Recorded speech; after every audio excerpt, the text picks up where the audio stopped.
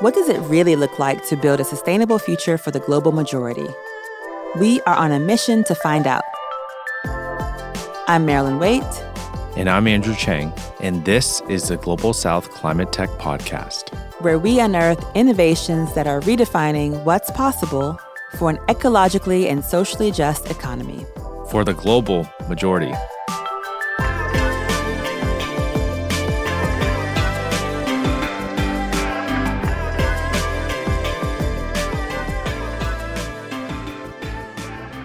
Hello, everyone. We're back. So this Global South Climate Tech Podcast is a continuation of our China Clean Tech Podcast. We started China Clean Tech Podcast to really highlight and spotlight Chinese climate innovators that were building climate solutions in China. And one of the things that we were looking to address was this major misconception from parts of the Western world in terms of viewing China in a way that was not accurate to what was actually happening on the ground. And Marilyn and I, we had 4 seasons, and we learned so much from the ecosystem in China. And now, as we move into COP28 with a major focus on the Global South, it is very timely for us to broaden the horizon and include many solutions that are happening on the ground in Global South markets. And so we're excited to interview live in Dubai at COP28 on campus at the Dubai Expo and feel the energy and the ambiance of the entrepreneurs and all the activity that's going to be happening around us. I am very excited that we are able to meet with them in person on the ground during COP28. Marilyn, why don't you give the audience a little bit about your background? My background is in civil and environmental engineering, and then venture capital, and then climate finance. My first job was in Madagascar, working for the United Nations. Then I eventually entered the nuclear energy world in France. I've lived in a bunch of places, including Jamaica, Panama, Kenya, South Africa, China, very much a Global South person. Currently based in France. And so right now, my main hat is leading the Climate Finance Fund on capital domiciled in China, the European Union, and the United States to move it from the dirty stuff to the clean stuff. So from dirty energy to clean energy, from dirty agriculture to clean agriculture, towards all the climate solutions, including where that capital is needed the most, including in the Global South.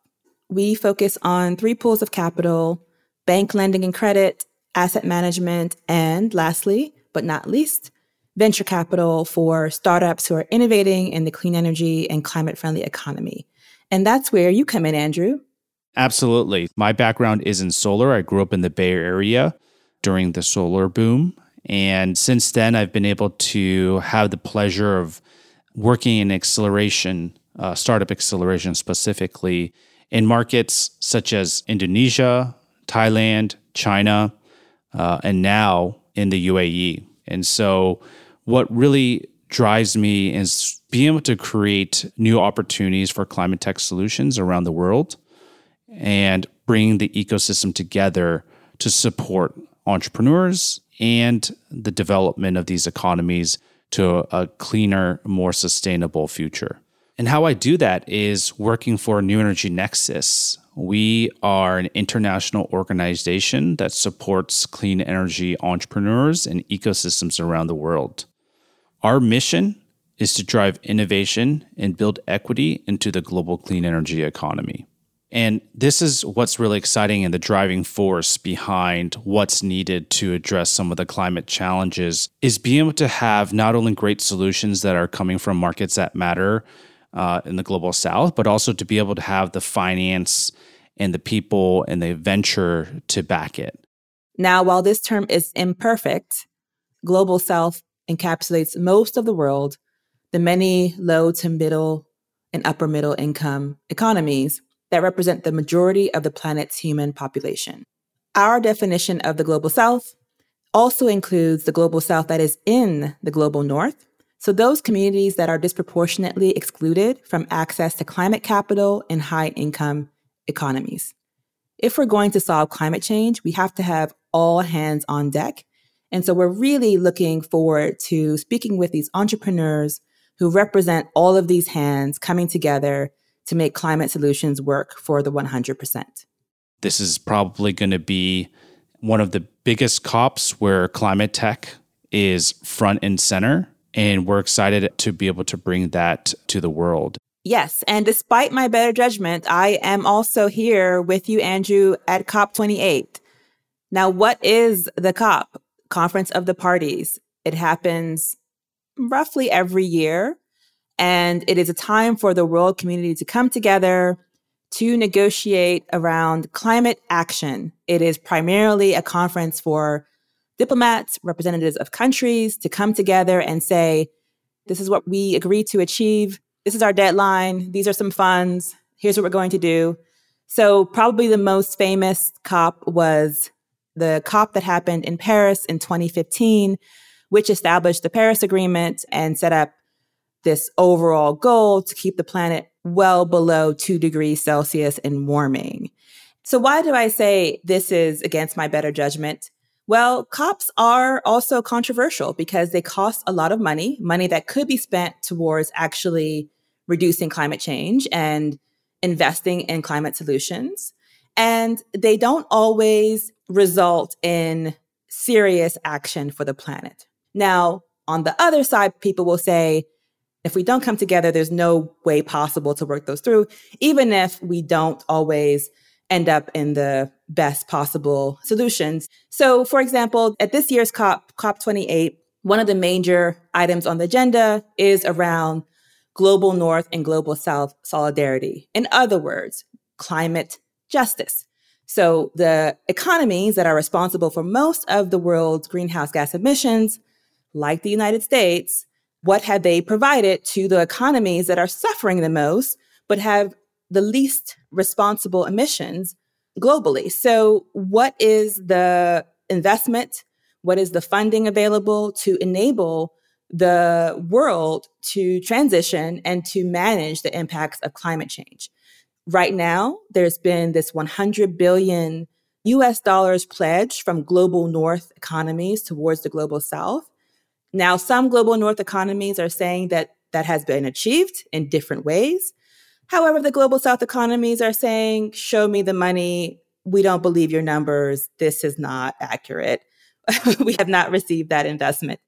So that will be a major part of the agenda around climate financing and especially grant funding. A lot of economies are saying we are debt burdened. We are over leveraged. What we don't need is more debt. What we need is actual grants and funding to help our economies transition and manage the impacts of climate change. Marilyn, I totally agree with you. These are the hard truths that we need to face and be open to talk about, because if we're not open to talk about these things, we're not going to address the problem at hand. And while this COP28 in Dubai has received lots of controversy, I do believe that this is an opportunity to address the giant elephant in the room, which is that the fossil fuel companies need to stop investing in fossil fuels, redirect that capital into clean energy. And this COP28 has the opportunity to put the how and the what for a lot of the major oil and energy companies out there to redirect investment flows towards climate finance and clean energy and climate solutions.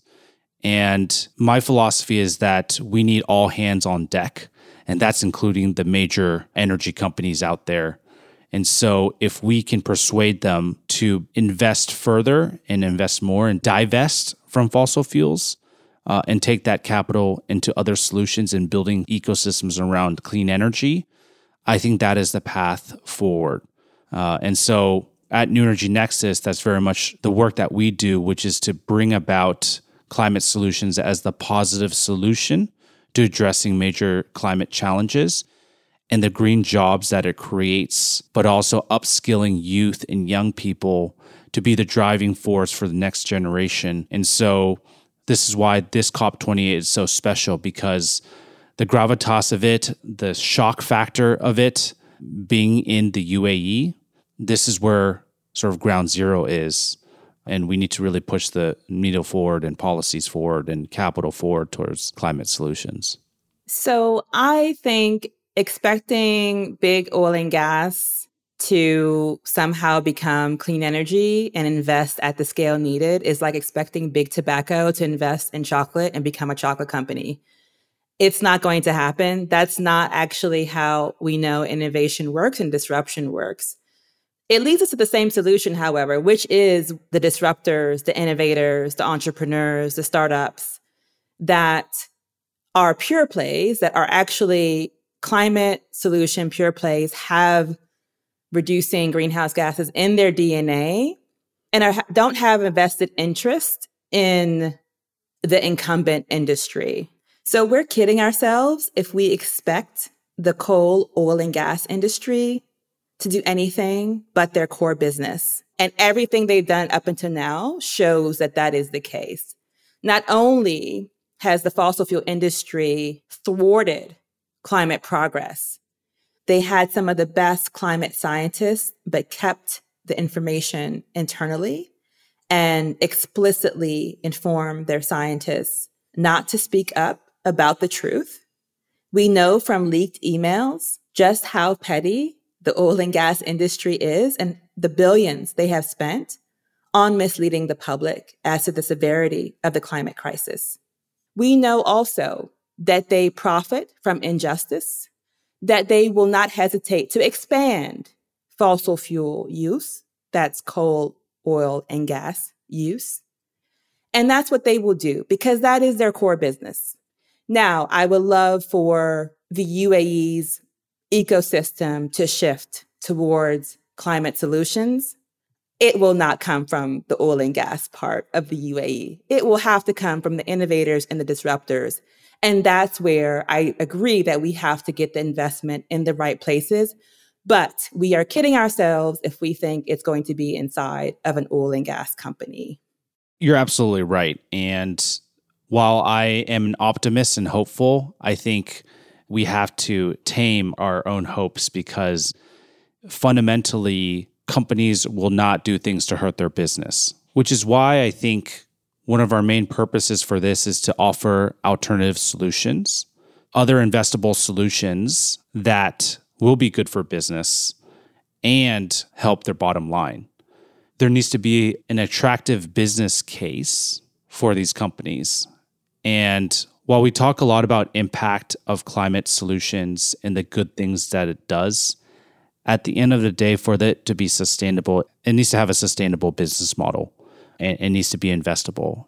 And if we can create programs that allow and increase the success rate of startups and entrepreneurs and gives them capacity building, introduces them to strategic partners and customers, pilot funding that can help them address and get through the first valley of death so they can prove their technology and eventually commercialize it. And this is why we are running this New Energy Nexus COP28 Accelerator program. And this is why we are highlighting and interviewing these startups so they can have a chance and we can help them succeed.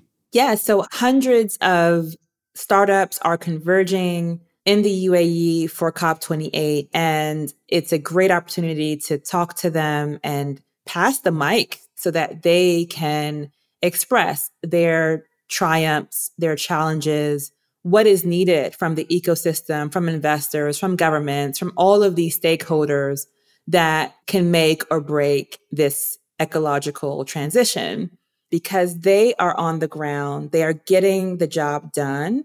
And it's very rare that we get to hear from this breadth of innovators.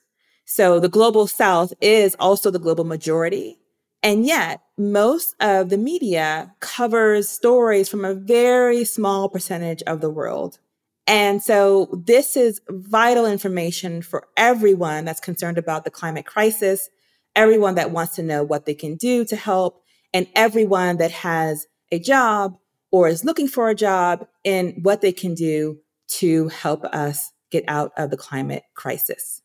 Couldn't have said it better, Marilyn. And We're seeing a whole array of local solutions that communities are using already. And it's exciting to see them bring those real stories, real case studies, and highlight them through this podcast, but also highlight them through all the various activities that are happening at COP, including Startup Village, the Technology and Innovation Hub. This year in the Green Zone, there's going to be so much activity, private sector engagement supported by NGOs, academia, government, investors, and corporates. And so there's going to be a lot of creative collisions that happen. And we hope that many of the entrepreneurs that walk away from this conference after a full week and a half or 2 weeks, that they walk away with some real value add to their business and some new valuable connections that they can take forward.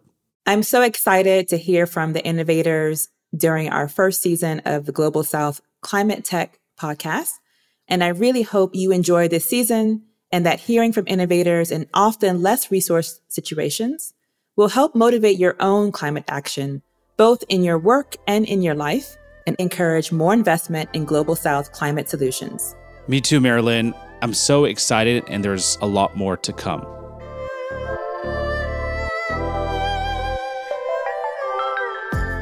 For those interested in learning more about the Global South Climate Tech podcast and the organizations behind it, please check out www.gsclimatetech.com. The Global South Climate Tech podcast is produced by Frequency Media. This episode was recorded on-site at COP28 in Dubai. Our executive producer is Michelle Corey. Our sound designer, field engineer, and editor is Claire Bidigeri-Curtis.